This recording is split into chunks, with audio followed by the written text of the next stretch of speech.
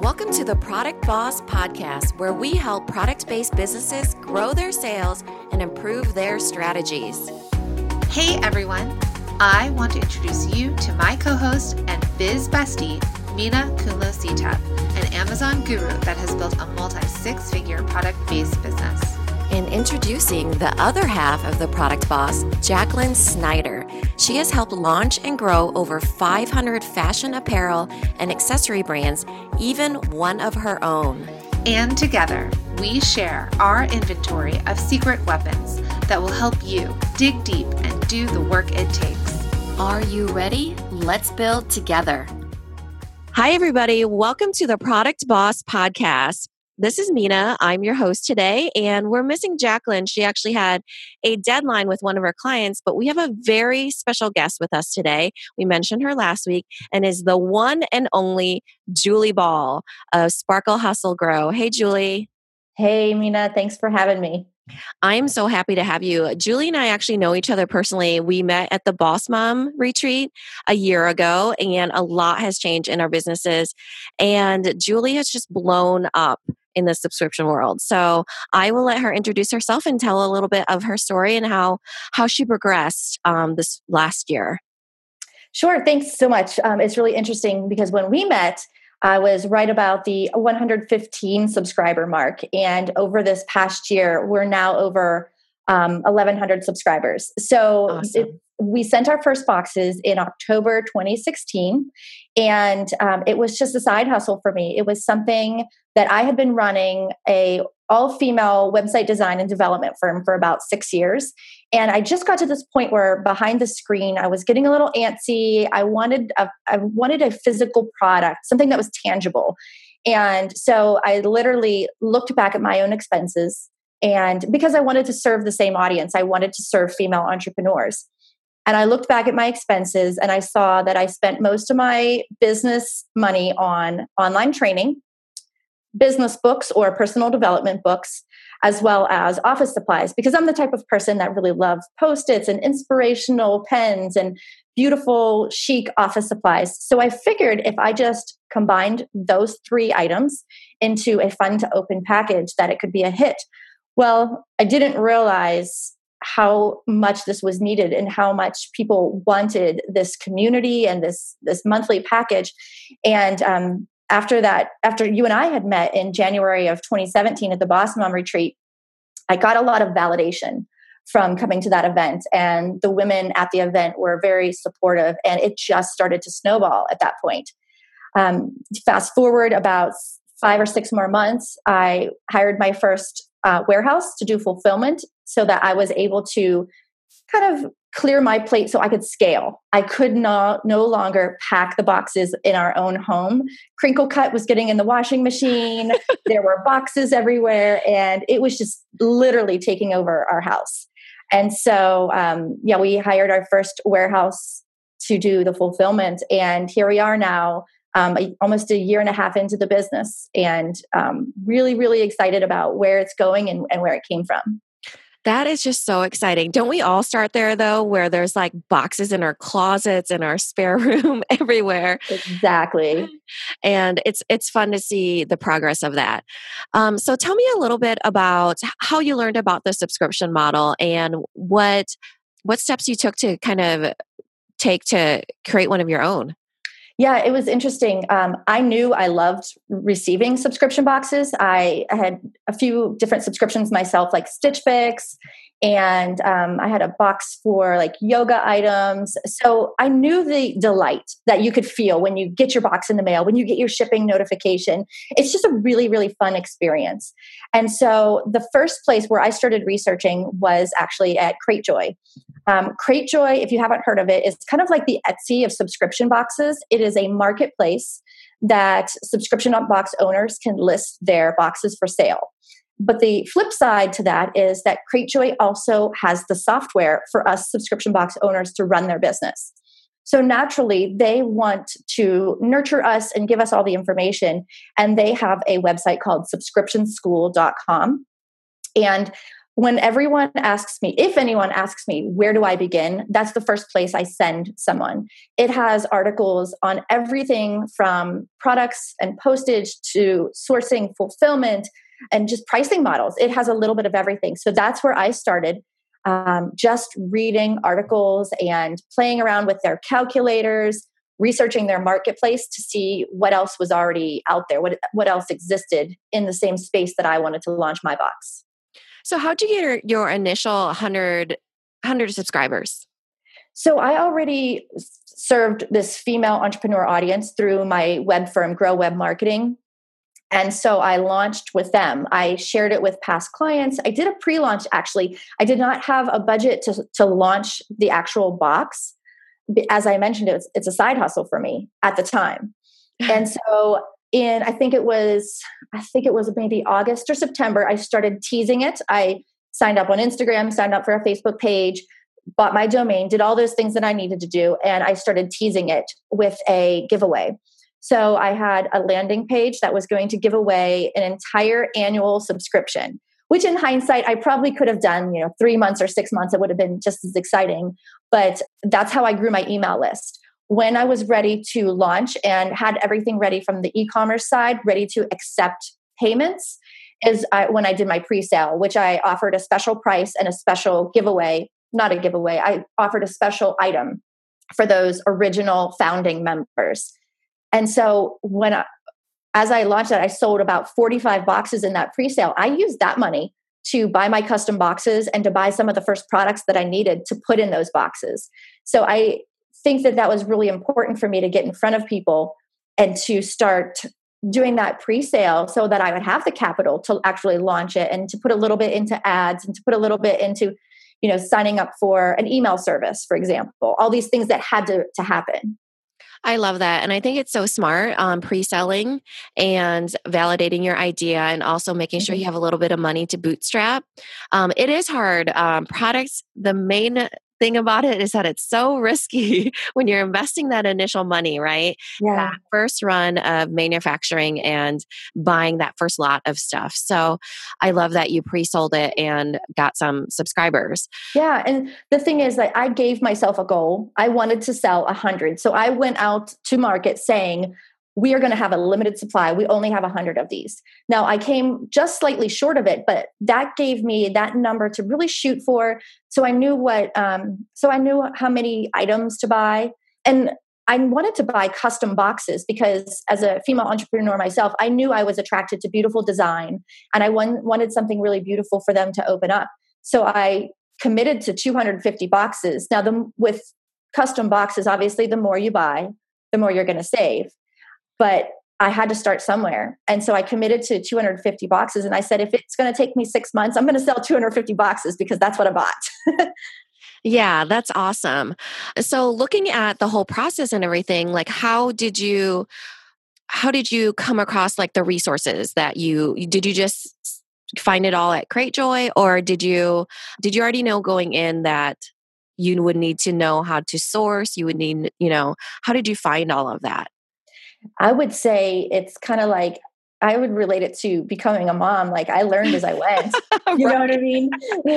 I learned how to be a 6-month-old mom at 6 months. And I learned how to be a 1-year-old mom at a 1-year-old mom at 1 year old. So as I grew, new things came up. I didn't worry about fulfillment until I hit about 400 boxes and that's when I started to learn about fulfillment. Each month I would learn something new. I'd find a way to tweak it to make it more profitable or to get it in front of the right people, that type of thing. Cratejoy's subscription school was really, really instrumental. I found the majority of what I needed to launch there. And now they even have a really wonderful Facebook group that is very active that you can post questions, and they have webinars on how to launch your first subscription box or how to do sourcing, how to do fulfillment, that type of thing. So they really, for me, were this all-in-one resource. And then as I got further into it, I started becoming colleagues with some people that had more successful boxes. And it was just about asking them questions. And just like when people ask me questions, I'm an open book. I'm happy to help if you're trying to launch. Some of the information that I learned the hard way, if I just give it to you, that'll help you scale faster. And I'm happy to do that. And so I was lucky enough to meet some people that were in that position where, they were a few steps ahead of me. And so they could give me some information and point me in the right direction. Yeah, that is so great when you get to collaborate with everybody. And it's all about getting that shortcut. A lot of times it saves you so much time. So let's dig into your box. Like what is in every single box and how do you source it? Yeah. So every single box, well, let me take a step back. We have two offerings. We have the full size box and we have a mini mailer. So let's talk about the box first. In the box is always going to be a book. So that's going to be a full-size book. It's either going to be personal development or something with business, professional growth, that type of thing. There's always going to be an online training. So each month we invite a guest expert to train our subscribers on one sort of business aspect, such as Instagram or video marketing. We just did topics of money mindset and money management. So I'm not an expert in all of that stuff. So I invite people in that are experts and they teach us. And then in addition to the book and the training, the boxes also include 4 to 6 items like chic office supplies, tech gadgets, and tools to help you grow your business. Now, the mini mailer has the book and the online training, as well as the community. So there is this community. It's a private Facebook group exclusively for subscribers. And that's where our guest experts join us. We do training, we do collaborations, we just talk business and lift each other up. It's this really wonderful place because it's such a positive environment. And it's this group of women that want to help each other. So you can ask them questions. We have specific days for promo days. We have collaboration days. And so both products, the full-size box and the mini mailer, include that community. That's awesome. So looking at how do you find your experts and how do you find, are there like 5 or 6 items altogether? So there's the bonus training, there's the book, there's the little gadgets and things like that. Mm-hmm. So is that 5 items or 4 items? 4 to 6 in each box. Okay, 4 to 6 items. And I kind of wanted to go into what you're looking for when you're sourcing those boxes. Like so one was on money mindset. And so there's specific themes and everything. How are you finding those products that you're putting into your box and what are you looking for specifically? It takes a lot of time to source the box because I take it very seriously. We come up with these themes with the help of our subscribers. We ask them, where are you struggling? What do you want to learn about? And so we look at the whole year and try to build them into places where it makes sense. So for example, money mindset was at the beginning of the year. That just makes sense. We're trying to, start the new year on the right foot. And when it comes to finding those experts, I ask colleagues, I am searching all the time online. I ask for recommendations. Who do you know that does this? And so I get a lot of introductions that way. Now, when it comes to finding the products, there's a lot of different ways we do that. One is we always ask our subscribers. That is something that is really important for us to get feedback. We make a lot of our business decisions based off of the feedback that they provide to us, whether it's in a survey or just in conversation in the Facebook group. For finding products, I walk through Office Depot, Staples, Target, all that good stuff. And that's where I get a lot of my ideas. I'll be taking pictures or I'll buy samples. If we see something, we as in my team, if one of us sees something that we think might be a good fit, we have a couple of sources right now where we have some distributors that we contact. We have someone that manufactures custom items for us. So if we can't find the specific product from that vendor, then we can have it kind of made up for ourselves. We can have it custom made. And we also we go directly to the brand. If there's a specific item that I found in one of these stores or I saw on Amazon or saw online, I'll reach out directly to the vendor and I'll say, hey, this is what we have. I have a one-sheeter that gives information about our demographics, where we've been featured, how this can be used as a marketing technique, and that visibility of the brand. And we just have a conversation from there. So there's a variety of different places that we source from, whether it's custom made, going direct to the vendor, or through these distributors. So I've worked with a few subscription boxes, contributing my labels into them. Mm-hmm. I've noticed that every single subscription box is different. It's always open for negotiation. Do you find that that's the way it is with every single brand you work with? It's, when you open up the conversation with them, you never know what you're going to get back. Right. And it's interesting because some of the brands that I reach out to, I don't even hear back from them. And I think to myself, do you not want to sell your product?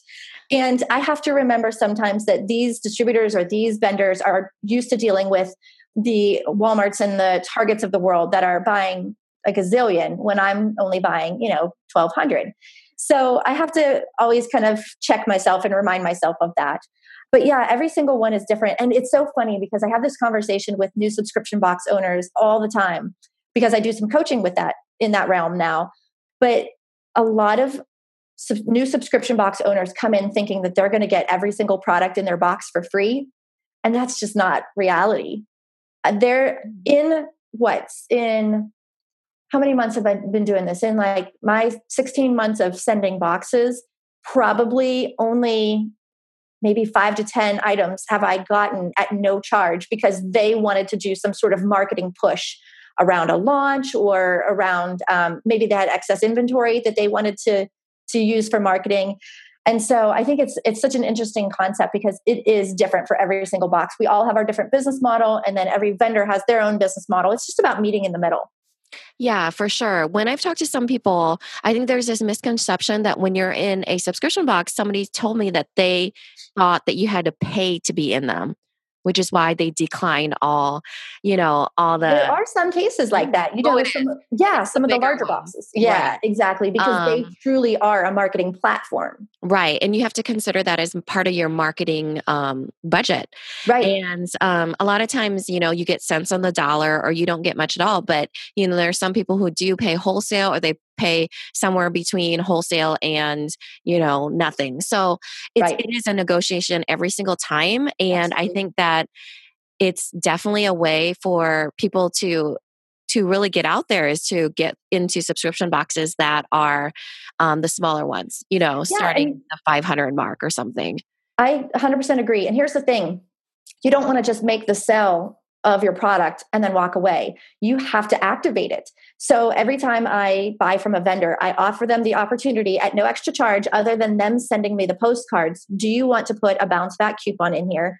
Because I'm not in the business of stocking their product in my online shop. I would rather send that business directly to them. So I tell them, you are welcome to put a bounce back coupon in here. I'm going to send you professional photography after the box goes through the photo shoot. I will send you that photography. You are welcome to use it on your, in your brand imagery. I will send you my logo so you can put it as seen in Sparkle, Hustle, Grow. So there's all these ways to activate it once you do get your product in the box. And especially with small business owners, that's how you're going to make money on it. If you sold it at cost, you don't want to just walk away and say, oh, well, that was a wash, but at least I got in a lot of hands. Well, how are you going to convert those people into loyal customers now? Right. It's you really do have to create it. It's a marketing funnel in a way. Yeah. Take that coupon and then move that traffic to your website. And, exactly. And keep that relationship with the subscription box owner intact and the best it can be, right? Right, exactly. So, one of the things that I've come across, and this is a little bit of my own thing too, is that a lot of people that own product-based businesses feel like the benefit to them is that they don't have to be the face of their brand. Mm-hmm. But that's not the case in a lot of things. I feel like you're one of those examples where you've really become the face of your brand more and more so, which is probably why you had to, go from side hustle to full-time hustle, And so tell me a little bit about that, like how that progressed and how you became comfortable with that and what opportunities you saw when you became like the face of your brand. Yeah, I had no intention of doing that from the get-go, but it was very clear within the first 3 to 4 months as I started growing this small community. So it took me about 3 months to hit that 100 mark, right? And there's those 100 subscribers in my private Facebook group. I start interacting with them and we start having inside jokes. We start tagging each other on other things outside of the group. And it's almost as if we had become friends. And it got to this point where they were telling me so often, like, the little handwritten notes that I would send, or if I would, go above and beyond what they expected, it was what they wanted and it was what they were looking for. And so almost just fell into the role of being the face of the brand. I think it made sense, in hindsight, when I look back, it made sense that I am playing that role because I am a female entrepreneur as well.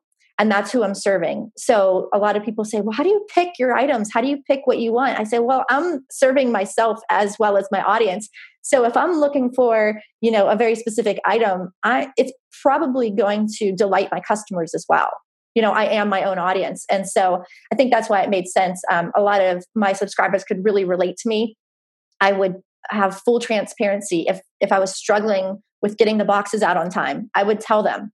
And I would show them pictures of behind the scenes. And it just got personal. You know what I mean? They saw that I was a small business owner that had struggles as well as wins to celebrate. And so there was that common ground that we could all relate to. Yeah, for sure. And I think that when you're initially starting, you almost become your own client or your own avatar because you're solving your own problem in a lot of ways when you're initially coming up with the product, I agree. All of a sudden you just create a product for yourself and then you realize there's millions more of you out there, hopefully, Exactly. that you can reach. So tell me a little bit about your team, how it progressed. So it starts out with you and your daughter, right? Yes, it started out at home. We were bootstrapping everything.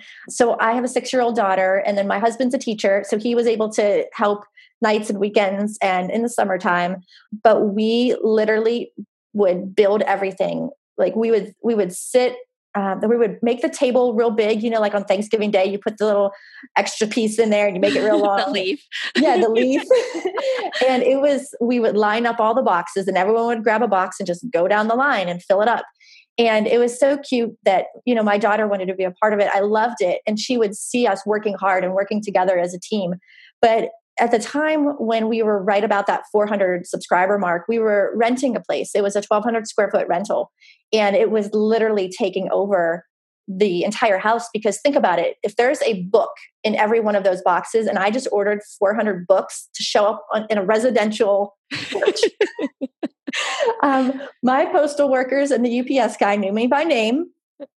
And I believe it. Yeah. And so it got to the point where we physically couldn't scale any larger in our current living situation. Now we've since moved, but what we did was more importantly at that time, at that 400-ish, 450 subscriber mark, was hire that warehouse. And they are an extension of my team. It's really important to me that I got to know that team and they understood, the heart and soul that went into these boxes and the reasons why we put the products in there. And they really appreciate that now because I took the time to get to know them and I reward them. If they see an item that they like, I said, help yourself to one, and so they feel like they're a part of it. And so then at that point, I realized that there were a lot of things on my plate that I really didn't enjoy doing because I was getting overwhelmed. Simple things like allowing people into the Facebook group because we only allow current subscribers. So there was a checking process. They entered their email address. We had to check to make sure they were a subscriber, would let them in. And just creating a community in there, having engaging posts and making sure people are getting the customer service they need. I was just really getting overwhelmed. So at that point, I hired a VA and I thought that it would just be, 5 to 10 hours a month. And it was just going to be admin tasks. Well, as we continued to grow, those needs continued to grow and the expectations from the subscribers continued to grow. We needed to really bring it. And so I promoted her to my director of customer experience. And so now Renee is her name. She's responsible for all the customer service, making sure that questions in the Facebook group get answered in a timely manner, especially when it comes to customer service, posting engaging posts to get them active and to get the subscribers talking to each other. She runs the book study. So it very quickly grew from a very small little gig to now she is a pretty much a full-time member of my team. And happy to have her go to events and represent the brand. And so that's where we're at now. I also have a blogger because I found that writing blogs was something that it would fall to the bottom of my list. It just wasn't my favorite thing to do. I love to share information. I love to do a video, but I also wanted to have a blog that had value. So I hired a blogger to do that for me. Yeah, that sounds awesome. I know Renee personally as well, Mhm. and she has two little girls just like me. And you know what I love is all this girl power. Me too. I love it. And it's so fun because before I hired her, she was a subscriber. And so she knew what it was like to be on the receiving end. And now that she's on the team, she's got this like mama bear attitude towards it. She's like very protective of the brand and very protective of the subscribers. And she always wants to delight them with customer service that they weren't expecting. And I think it's something that's just, I see more and more with female owned businesses, that we lead with our heart and that we really want to over deliver and delight people. And she's a perfect fit for that on the team. Yeah. And I'm seeing that a lot of us female entrepreneurs, whether we have little boys or little girls, we are breeding into them and raising them to be leaders. Yes. Like for real, this next generation, maybe not the millennials, but the Gen Z. I'm kidding. The ones that we're raising are really just going to be something else. They are going to, that entrepreneurialism is going to be a little bit in their blood. Yeah. And it's just, it'll be awesome to see how they utilize it. I love My it. daughter is 7, and even when I was doing different things like pitching to people and working hard and being sad and being happy, you know, it's a roller coaster, right? She would see all of that, and it was like she was a part of that experience too, because I'm having to explain to her a little bit of, you know, I actually didn't get that store and I'm doing this, and you know, so then it's like it becomes part of their life. You don't realize that how much of your entrepreneurialism and everything becomes a part of their life. So your daughter with the whole, you know, having a factory on the table of subscription boxes, she'll remember that. Yep. And that'll just be so great. So let's flip it a little bit and talk about what you look for when you're looking for brands in your box. Like, I know I wanted to give the listeners some tips. So we already said number one would be call the person back and you know, be open to negotiation and figuring out an agreement that works for both of you. So what are some other things that you're looking for that you wish, or that your struggles in finding specific brands that you wish that they had? Yeah, I definitely have some tips that I would love to share. And for me, I have a link on my website that says submit a product. And you'll find that on a lot of subscription websites. And even if you don't find a product or a product submission link, there's still a contact form. So you can still get direct access to the team. And so I would suggest that people start there. But before you pitch, you need to have your product ready. You need to have pictures, you need to have a description, you need to have your pricing ready and the website ready, that type of thing. Because I can't tell you how many times people have reached out to me with literally like, hey, I'm interested in putting my product in your box. Can you get back to me? What? What is your product? And, you know, how do I know it's going to be a good fit? And so I really think that it would be smart to put together some sort of pitch. And then that's what you use to pitch to products or to pitch to subscription boxes. And that could be just a few bullet points because we're really busy. We don't want, you know, a lengthy email describing everything. We want to know that you have a fully developed product. So many times I'll get an email that will say, our website's not up yet, but the product's ready. Well, you need to show up 100%. We need to be able, if we're going to represent your brand in our box, you got to be ready for it, especially if we're going to send traffic back to your site to purchase. So that would be one of my tips is, you know, put your pitch together, have your pricing ready, have pictures, links, website, have all that stuff ready before you dive in and start pitching.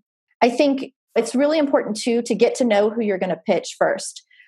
Look at their website, look at the subscription box website, look at past boxes. Can you envision your product being a good fit with the mix of products that they have? And I'll just give you a quick example is I get pitched a lot of beauty and lifestyle products, but we are essentially an office box. We're an entrepreneurial box. We put books and we put tech gadgets and we put office supplies. Not once have we ever included a beauty product. And it even says on our page, I'm sorry, we don't accept beauty products.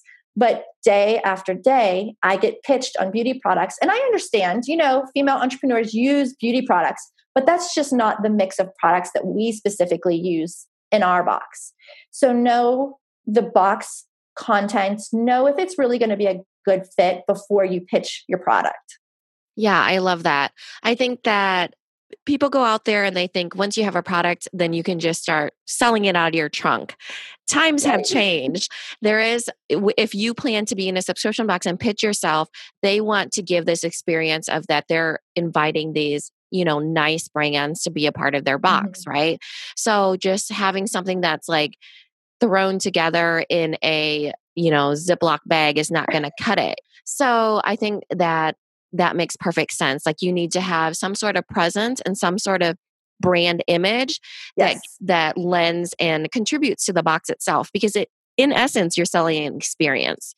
And ask to send a sample. If you reach out to them and if you reach out to a subscription box owner and they show some interest, you should always say, can I send you a sample? What's your address to send a sample to?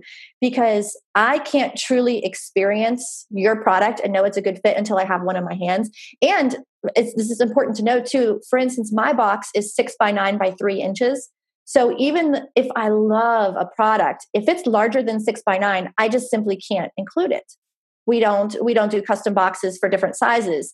And so I think it's really important to get that sample in the owner's hands so they could experience it and then know whether it's going to be a good fit or not. Yeah, I love that. That makes so much sense. It's do some research, do some research. Exactly. Which kind of help that, if you already subscribe to a box, you can do a one-off box, can't you? Mm-hmm. Yeah, you can. So you can just do some research by purchasing the box and seeing if you vibe with that box or not. Yeah. And exactly. If you want to buy a one-off box, the tip that I can give you is to send yourself the box as a gift, because usually gift subscriptions are non-renewing. Mm-hmm. And so then you're not stuck in a subscription if you don't want to be. Does that make sense? Yeah, totally. That's like a little hack. So you said that you had 2 different boxes, one being a kind of a mini and one being the full size. So what's the difference of those? So the mini actually is in a poly bag. It's just a mailer versus a cardboard box, a cardboard mailer box. Mm-hmm. So in my case, we send the same book in both the mini mailer and the box, and we send the same training in both the mini mailer and the box.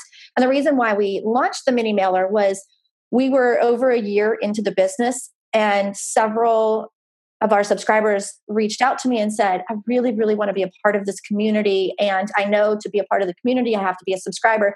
I have enough stuff. I don't need any more Post-its. I don't need any more pens. I have enough stuff, but I still want to be a part of it. And I still want to grow my business. So as a result of listening to feedback from subscribers, we launched the mini mailer so that they could still read the book, do the training, and be a part of the community, but not have, not get the other stuff that's in the box. And so it's perfect for either a minimalist entrepreneur that really just doesn't want to have a lot of items in their workspace, or for those on a budget. They still want kind of this group coaching environment, but they might not be able to afford the $40 a month. It's $39.95 a month for the box, but it's only $24.95 for the mini mailer. I'm seeing that a ton, actually. I saw a bunch of boxes coming out that were just simply book ones. And a lot of times it's revised editions. And then it's kind of like the modern day book club for entrepreneurs.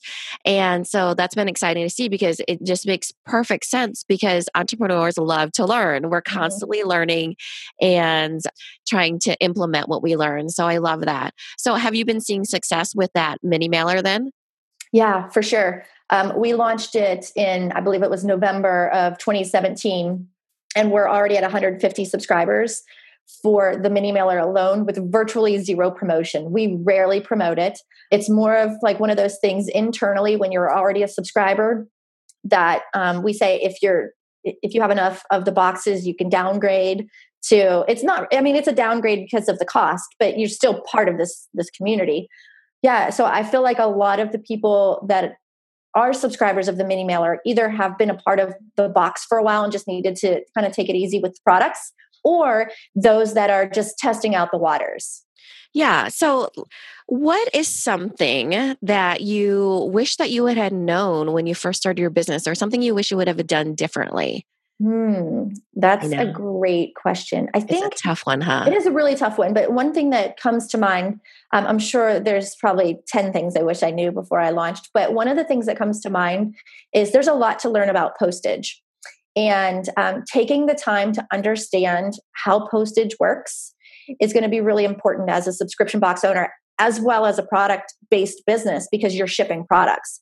We currently use a service called Pirate Ship, which is an online shipping software that's free. You don't pay a monthly fee for it. You get commercial rates through the USPS, United States Postal Service. And for our boxes, we use cubic rate shipping, which means length times width times height divided by their formula, and you fall into a tier. And so I believe I'm in ours is either tier 1 or tier 2. I can't remember off the top of my head, but I can project the basic cost of my shipping based off of that tier and then where it's going to ship. So there's so many variables, right? So as I'm doing my projections, I have my average cost of shipping. Well, I didn't really realize this, but at the beginning of every year, I think it's in either January or February, USPS does their annual postage increase. Real fun for us product-based businesses. And the average shipping rate of my box went up about 50 cents, which is a lot. Multiply that by 1,200 boxes, that's a lot of money. And I had to make a decision at this point. Do I just eat that cost for now and plan for a different shipping rate in the future? Because I don't want the shipping to be the reason why someone doesn't subscribe. Because I know once they get the product, they're going to love it and they're going to get a lot of value out of it. And I think just like in this world of Amazon Prime, we get spoiled. Myself included, we're all spoiled.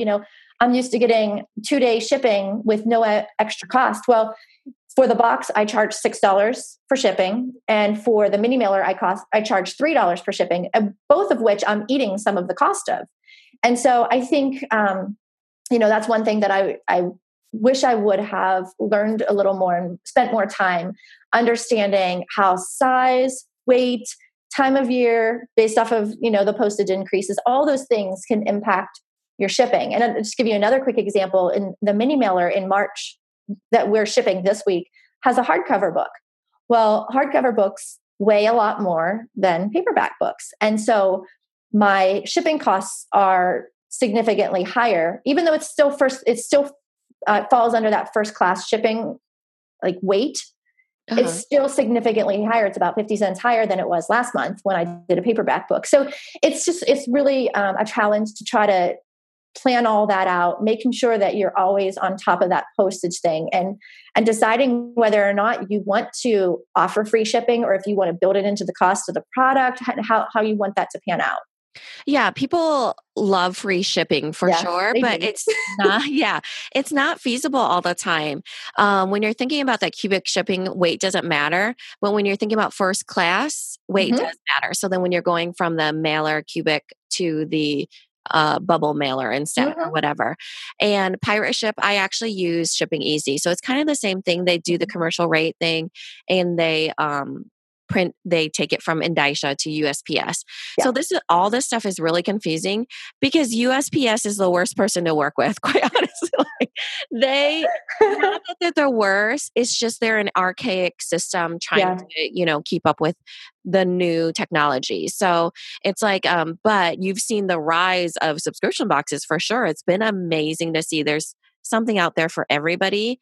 And so it'll be cool to see how that, because even like Amazon Prime, they have like a new program called Light and something, but they're using USPS. That's why you've been starting to see packages in your mailbox and your doorstep, so yeah. So I have a love-hate relationship with USPS.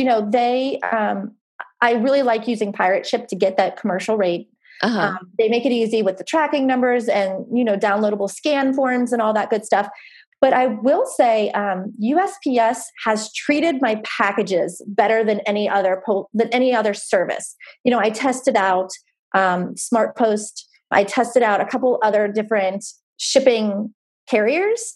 And no matter what, every time USPS boxes and mailers shipped better. Like they arrived less banged up, less rusted in. And I think that's because USPS, and this is just my opinion, I think it's because USPS is used to handling smaller packages, where like a FedEx and a UPS, they're used to shipping like TVs and bikes and, larger scale items. So my little 6x9 box is going to be on the bottom underneath some bike and TV getting crushed. You know what I mean? Uh-huh. So I've definitely tested it out and had the most positive experiences with USPS, but you're right. It is an archaic system. Yeah, but it'll be cool because I think that subscription boxes are going to save USPS in a way. Possible. Yeah, it'll at least, lift it up a little bit, give it a little bit of a boost because it's with direct mail falling to the wayside and everything. It's been hard on USPS, but now like with subscription boxes, you see it all coming through in USPS. And then also with Amazon Prime moving a little bit from UPS, which they still love UPS. I mean, 90% of it I'm sure is UPS, but they get 10% now, Yeah. So it's like times are changing a little bit with shipping too. And it definitely, one thing that's not going to change is the expensive part of it. It's only going to get more expensive. So that's what sucks kind of for us product-based entrepreneurs, that physical mailing of something. Yeah. So thank you so much, Julie. I wanted to kind of end this interview with some fun questions that we ask all of our guests. So are you ready? I'm ready. Okay. What is your coffee order? Ooh, green tea. I'm a tea drinker more than a coffee drinker. Every once in a while, I will get the Java chip Frappuccino at Starbucks. But that's more like a milkshake. Yeah, I was going to say, I've never heard of that. It's not really coffee as much as more as it's a milkshake. Sweet tea? No, I don't. I drink unsweetened tea. Oh, well, Julie is Southern. This is why I'm asking this. But not originally. So I grew up near Pittsburgh and I moved down south after college. And so I went on my sweet tea kick for a couple of years and then it is really sweet. So I started switching to half and half and then I slowly weaned off and now I can only drink unsweet tea. Okay. Next question. Favorite thing on your desk? Favorite thing on my desk. Let me look around. I would say my passion planner.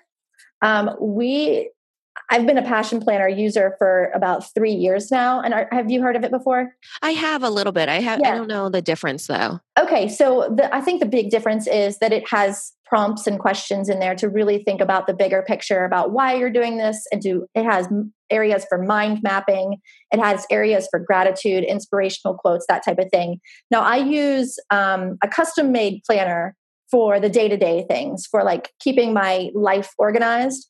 But for my business, my go-to is my passion planner. And this year I got a beautiful gold one. So it's even more fun to pick up and read. Okay, next question. Finish the sentence and be honest. When I pick up my phone, I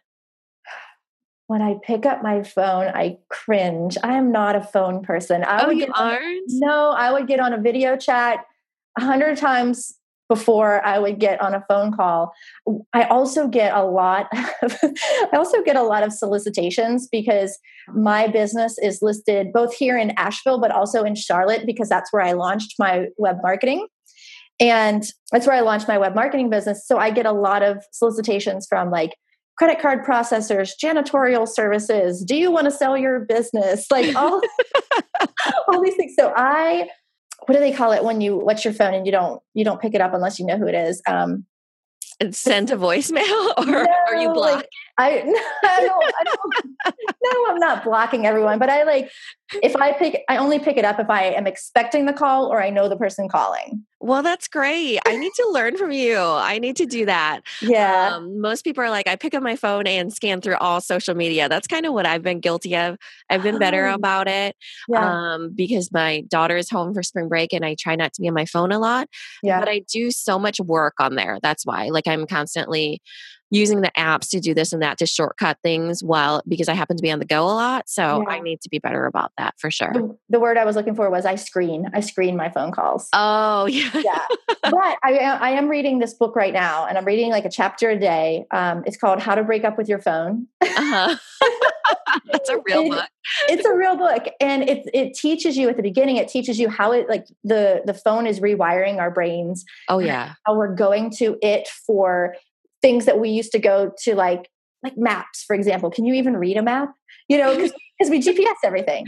And it's rewiring our brains. And then the second half of the book is how to like slowly scale back, turn off certain notifications and, how to use certain settings so that you're not getting those notifications all the time and when to put your phone down. And so I'll have to let you know how it's going, but I'm about halfway through how to break up with your phone. Yeah, that sounds so interesting. I don't do notifications. There's some people that look at my phone and they cringe also because there's so many of those red alerts because it doesn't ding me, but it shows the number, Keep adding up. like 3,000. And they'll be oh my gosh, I can't stand that you have that many. And I'm like, oh, it's fine by me, but some people are like, I must remove that red thing right there. And I mean, I love my phone in that I can travel and be on the road or go do things with my daughter and still be plugged into my business, making sure nothing's falling apart. But at the same time, I'm like, man, I'm definitely, it's an addiction. Like we need to learn to put it down at a certain point. But it's just this hard balance in my life right now, for sure. Yeah. One of the things, it is an addiction. One of the things I did was I bought earbuds that are wireless so I can be away from my phone and I can still be listening to a podcast, but you're not, because if you have it in your hand, it is an addiction. You're like, what else can I do on here? And it's just a little bit of being in front of mind. Okay. So next question, something that you wish you knew how to do, and could be anything. Something I wish I knew how to do. Does it have to be like real? Because I could like. No, it doesn't. Okay, so I wish I knew how to beam myself to other places. Because one, I live in Western North Carolina. My parents are in Western Pennsylvania, so I'd love to beam myself there, like any day of the week. I want to beam myself to the beach, and then there's probably 10 or 12 conferences that I really, really want to go to, but it's cross country travel. And it's just really hard, to line up childcare and to just do all the things that you need to do to run your business and to stay sane as just a person and do that much cross-country travel. Could you imagine if moms could beam everywhere? I feel like all the good conferences. I feel like all the good conferences are like in San Diego or LA, and I'm so far from there. I'm on East Coast, Yeah. So that's I hear what I do. I'm right in the Midwest, but I still feel like, the travel, It's a lot. Okay. So next question. What was the last show you binge watched? Last show I binge watched. This is super embarrassing. What I'm going to share with you is embarrassing. So I watched this show called Married at First Sight. And it's a social experiment where they take scientists and spiritual advisors and a sexologist and all these people. They take these tests and like surveys, connect you with a person that on paper you should be the perfect match for, and you marry them like at first sight. That sounds horrible. It's crazy. I don't know why I was binge watching it. I think I found it on Hulu when I was at the gym or something. And it's just this unbelievable social experiment. And so when I watched the first one and by the second episode, they're married, I'm like, well, I have to see if they're going to make it. I could not even fathom that because marriage is so hard anyways. But you know what? The success rate of that is probably still the same as it is now, 50-50. I wouldn't be surprised. I didn't get to the end episode yet, so I don't know if they're still together, but I just thought it was really interesting too, to what level we are taking social experiments. Yeah. You know what I mean? I love reality TV. That's why. Yeah, that's exactly right. The peek behind the curtain, hence Insta stories and Snapchat, Yeah, you're right. Okay. So next question. What should the title on your business card actually say? So right now, what does it say? CEO? What should it actually say? No, it says what it should say. It says founder and chief sparkler. Oh, love it. Love it. Well, and your brand, right? Yeah, exactly. Because, we lovingly refer to our subscribers as sparklers.